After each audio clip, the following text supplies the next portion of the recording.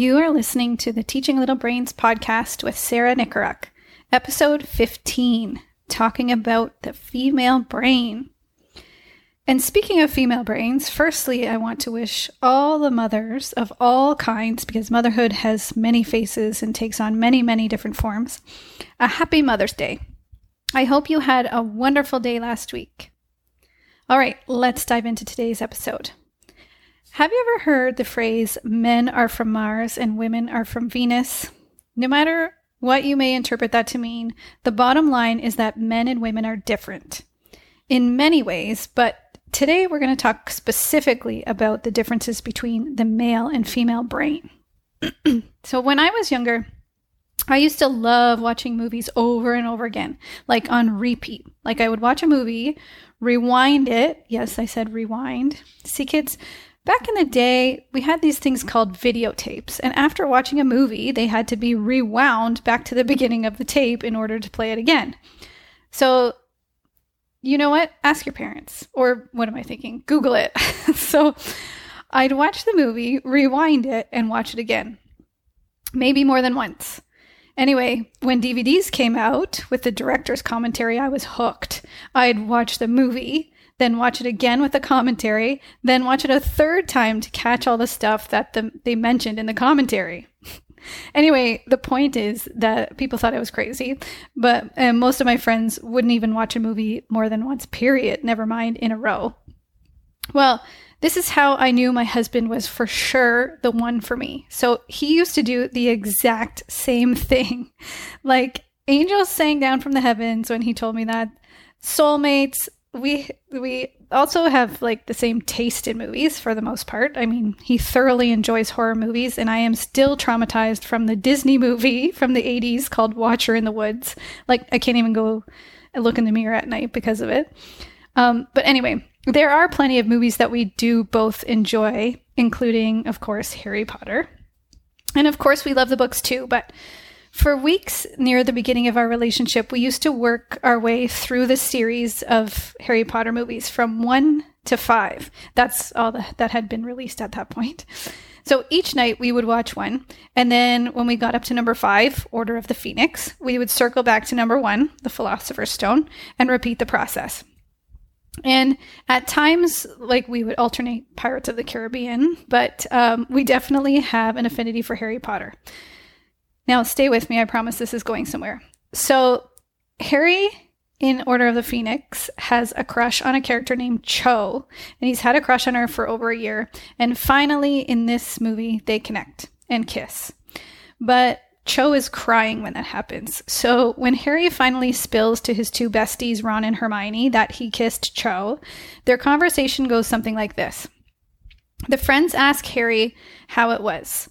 He says, wet. They give him an odd look, and he elaborates, saying that she was crying. So Ron jokes, that bad at it, are you? And Hermione interjects and defends Harry by saying that she's sure Harry's kissing is not the problem, and that Cho spends half her time crying these days. And Ron jokes again, saying, you'd think a bit of snogging would cheer her up. But Hermione, exasperated, and J.K. Rowling obviously tells this far better than I ever could, so I'm going to let her words take over here and read from page 405 from Order of the Phoenix. Hermione sighed and laid down her quill. Well, obviously she's feeling very sad because of Cedric dying. Then I expect she's feeling confused because she liked Cedric and now she likes Harry and she can't work out who she likes best. Then she'll be feeling guilty, thinking it's an insult to Cedric's memory to be kissing Harry at all. And she'll be worried about what everyone else might say about her if she starts going out with Harry. And she's probably can't work out what her feelings towards Harry are anyway, because he was the one who was with Cedric when Cedric died. So it's all very mixed up and painful. Oh, and she's afraid she's going to be thrown off the Ravenclaw Quidditch team because she's been flying so badly. A slightly stunned silence greeted the end of the speech. Then Ron said, one person can't feel all that at once. They'd explode. Just because you have the emotional range of a teaspoon doesn't mean we all have, said Hermione nastily. And there you have it.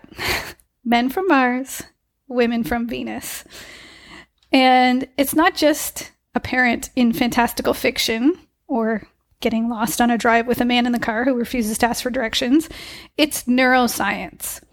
Now, on a static brain image like an MRI, despite some claims to the contrary, there is no telling just by looking at the image whether the brain belongs to a male or female.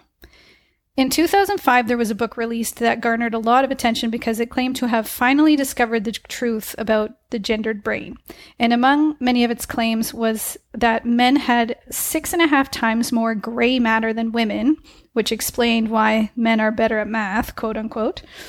And another claim, and that women had 10 times as much white matter, making them better multitaskers. So for many reasons, these findings were invalid and inaccurate, and there's even a term used for them. It's called neurosexism. So interesting. So the truth is, and as technology has advanced, so has the accuracy of our knowledge and understanding. And the truth is that the brain size, brain size increases with body size, and certain features such as the ratio of gray to white matter, or the cross-sectional area of the nerve tract called the corpus callosum, scale slightly, but not linearly with brain size.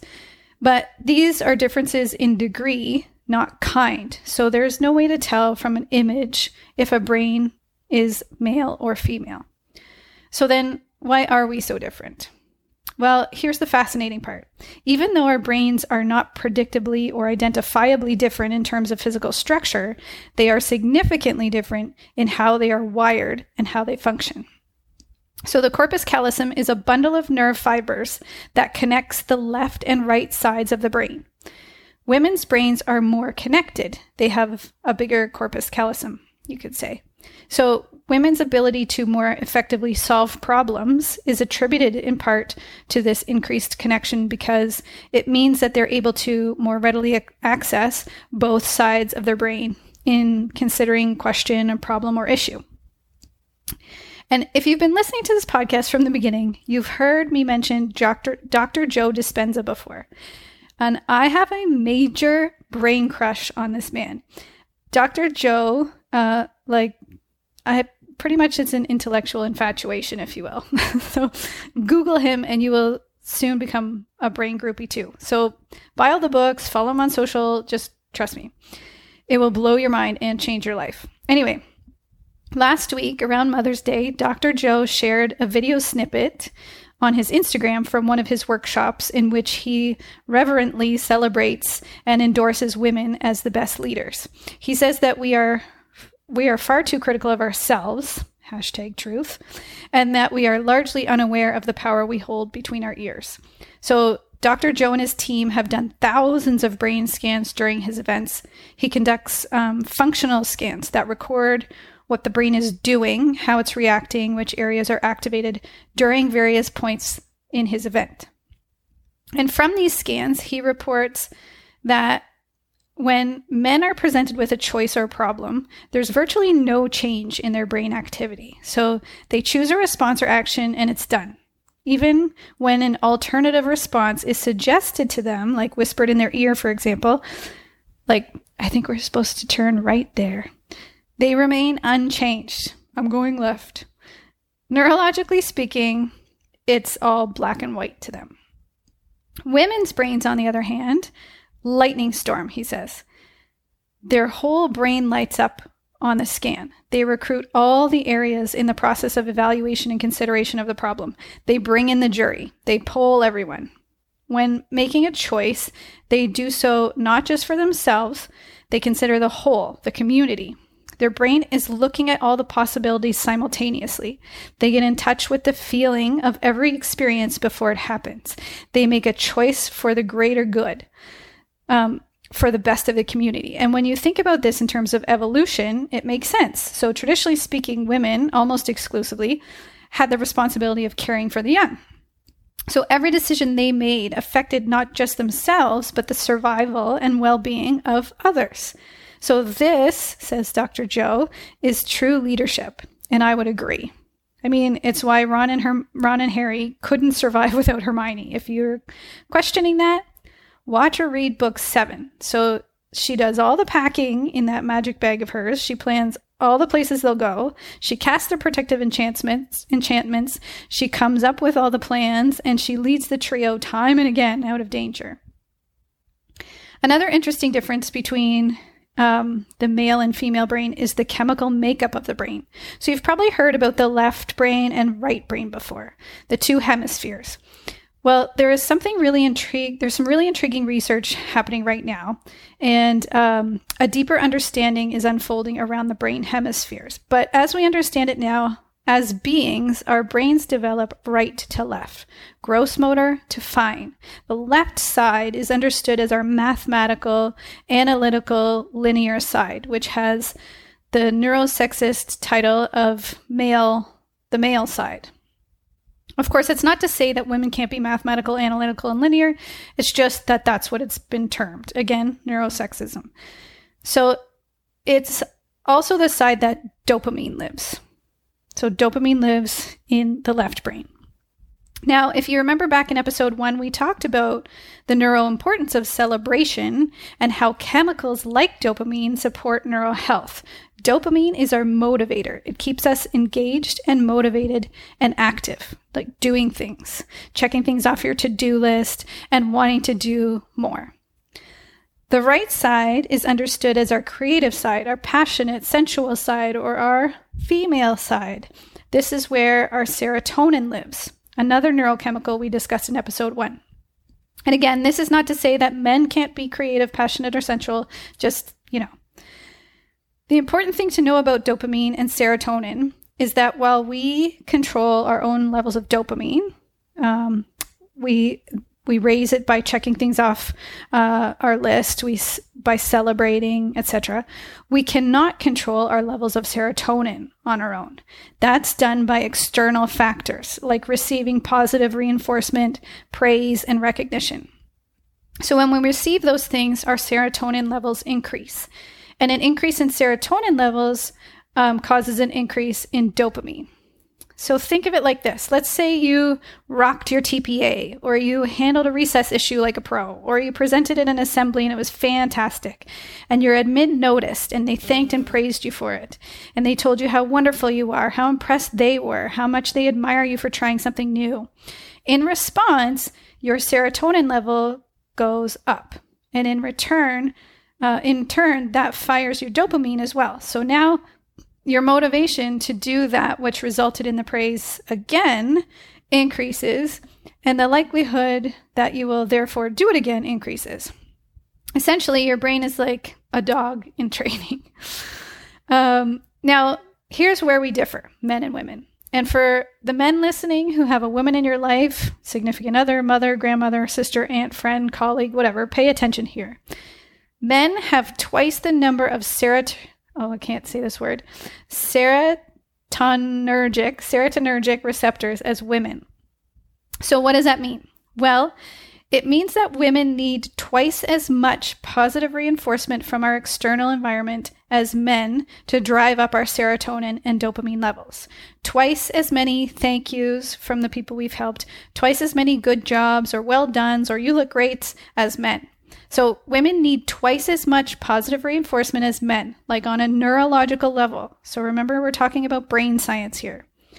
The importance of this cannot be overstated because sadly, women are more susceptible to brain-based illnesses, including depression. And with depression, there is a lack of motivation to do anything, like a lack of interest, connection, and joy. So if a woman's serotonin level is low, her dopamine levels will therefore also be low. And we know that dopamine is what drives us to do things. It's our motivation driver. So if her dopamine levels are low, she loses her motivation, her purpose, her drive, and therefore her connection, and she falls into depression. So last year in February, my husband and my parents took my 4-year-old daughter to Whistler for the week. So the idea of a week alone in my house was delicious to me. I mean, like all the things I could accomplish and the friends I could connect with. However, when the week arrived, it brought with it some nasty winter weather. It was February, resulting in a snow day that week and the cancellation of all my social visits that I had planned. And by the end of the week, I had lost any desire to attack anything to do on my to-do list. I was like wallowing in my own loneliness in the cold and dark and began wondering if anyone even cared about me at all. So knowing this now, I think that in the absence of the positive reinforcement I'm used to from my loved ones, my serotonin levels must have dropped significantly, resulting in a drop in my dopamine and therefore the loss of motivation to do much of anything really. And I mean, it was bad for me. So not only is the absence of reinforcement detrimental, but imagine now if there was a negative reinforcement and a consistent negative reinforcement. So, for example, a woman puts on her full effort to surprise her partner, and excitedly and carefully she applies makeup, does her hair and nails, shaves the legs, the whole 9 yards.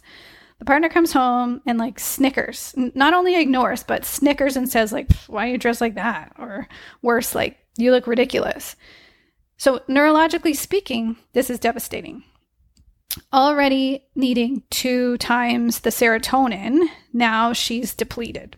So if this pattern repeats, eventually she loses the motivation to try again, and eventually the motivation to try anything. So, and this is important, especially if you're a boss or someone in a role of perceived power, like admin to teacher, mother to daughter, I don't know, queen to subjects, teacher to female student. To get the best out of the female brains in our lives, we need to make sure we're delivering twice as much encouragement along the way in order to optimize performance and health. Another, and get the kids out of the room for this one, another super effective best bang, quote unquote, for your buck in raising those serotonin levels and oxytocin for that matter, which is affectionately called the love hormone or the cuddle hormone because it's released during positive physical contact, is sex. So sex is the biggest positive reinforcement for women because it has the component of increased vulnerability and investment, right? So your investment of vulnerability and emotional trust is big. So the payoff is huge. So the brain lights up during sex and orgasm.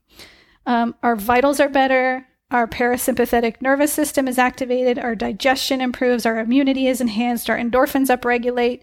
So many neurological and other benefits. And doctors recommend 2 to 3 times a week for optimal female brain health. I'm just going to leave it there. So there's also another significant difference between the male and female brain behavior, and it has to do with something called the infradian rhythm. So you may have heard of the circadian rhythm, which refers to the cycle of a 24-hour day, and our bodies are supposedly in tune to this rhythm, but once again, neurosexism has influenced our societal and cultural conduct, right down to our workday, the products and promotions on the market, and how they're advertised to us. The 3 to 5 p.m. slump that has been conditioned into us as a result of research done with males. So males experience cycles of 24-hour periods. Between 3 and 5 p.m., generally speaking, testosterone and cortisol levels drop to their lowest concentration of the day. And as a result, concentration, mood, and energy drops. So this discovery led to a societal and cultural response, which centered around the male circadian rhythm. So advertising, medication, energy boosting products, all sold to men and women alike, were in response to these findings around the male circadian rhythm. And the problem is that the things that are being suggested that we buy and try, the diets, the exercise, they're all ignoring this different rhythm that women experience and are actually disrupting our endocrines, which is why there's an increase in hormonal issues in women right now, despite the increase in the wellness information available. So that's because most of the research, and the reason we know so very little about this, is done on men and post-menopausal women, and doesn't account for the up to 25% change in the female brain that occurs in a very predictable pattern during this 28-day cycle, and the effects on our cognitive interests and abilities. So during our reproductive years, women go through something called the infradian cycle, which is a 28-day long cycle, and it involves 4 phases, and therefore, in a sense, it's kind of like a longer day. So if you look at our day in terms of 28-day cycle as compared to the 24-hour day that men have. Like, this is in terms of planning. So let me just elaborate. So knowing about, understanding, and planning for and around these phases can really help us leverage our brain function and cognitive productivity for optimal performance. So for example, if we project map over the 28-day period as opposed to the 24-hour period, we can leverage our natural brain strengths and tendencies at each stage and increase our performance without increasing our stress. So this is different neuroactivity involved in each of these 4 phases. So for example, the follicular phase, or the initiation phase, is a time for brainstorming, planning, idea generation, starting new things, beginning projects. So I'm thinking like unit planning, if you're planning units, or year-long, what are they called? Long-term plans for your year, all that stuff, brainstorming with your team. Those are all great things to do during this first initiation phase or follicular phase.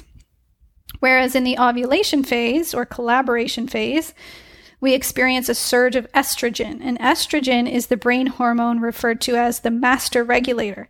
It is in charge of functions like immunity, growth, plasticity. It triggers glucose metabolism to make energy. So our brains eat glucose. That's what gives us energy. A surge in estrogen also stimulates verbal and social centers of the brain. So that makes us optimally communicative and social. So it's a good time to collaborate, to do presentations, to give talks. It's an optimal time for networking, getting together with friends.